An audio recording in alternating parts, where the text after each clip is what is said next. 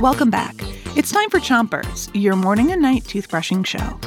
Start brushing on the top of your mouth on one side and brush the inside, the outside, and the chewing side of each tooth.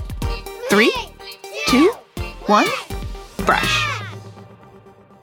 It's Inventors Week, and tonight we've got the answer to our quiz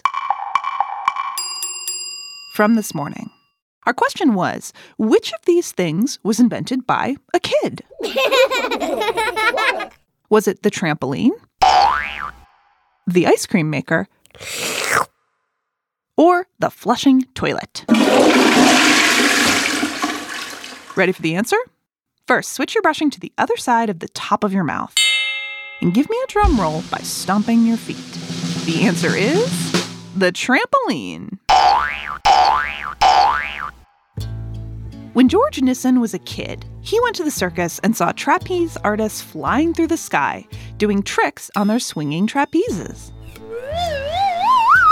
When the trapeze artists would fall, they would bounce into a safety net below. That gave George an idea. Switch your brushing to the bottom of your mouth and brush the molars in the back.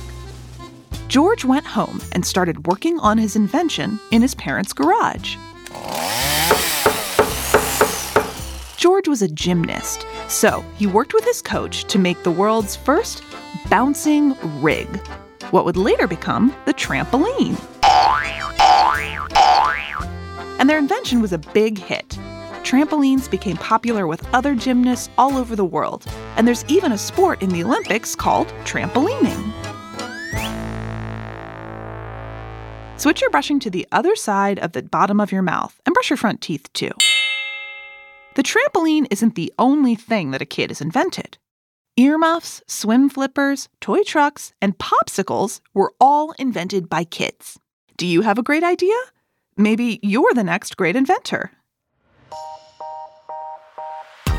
That's it for Chompers tonight. Great job brushing. Come back tomorrow for more ingenious inventions and make sure you rinse before you 3, 2, 1, spit. Chompers is a production of Gimlet Media.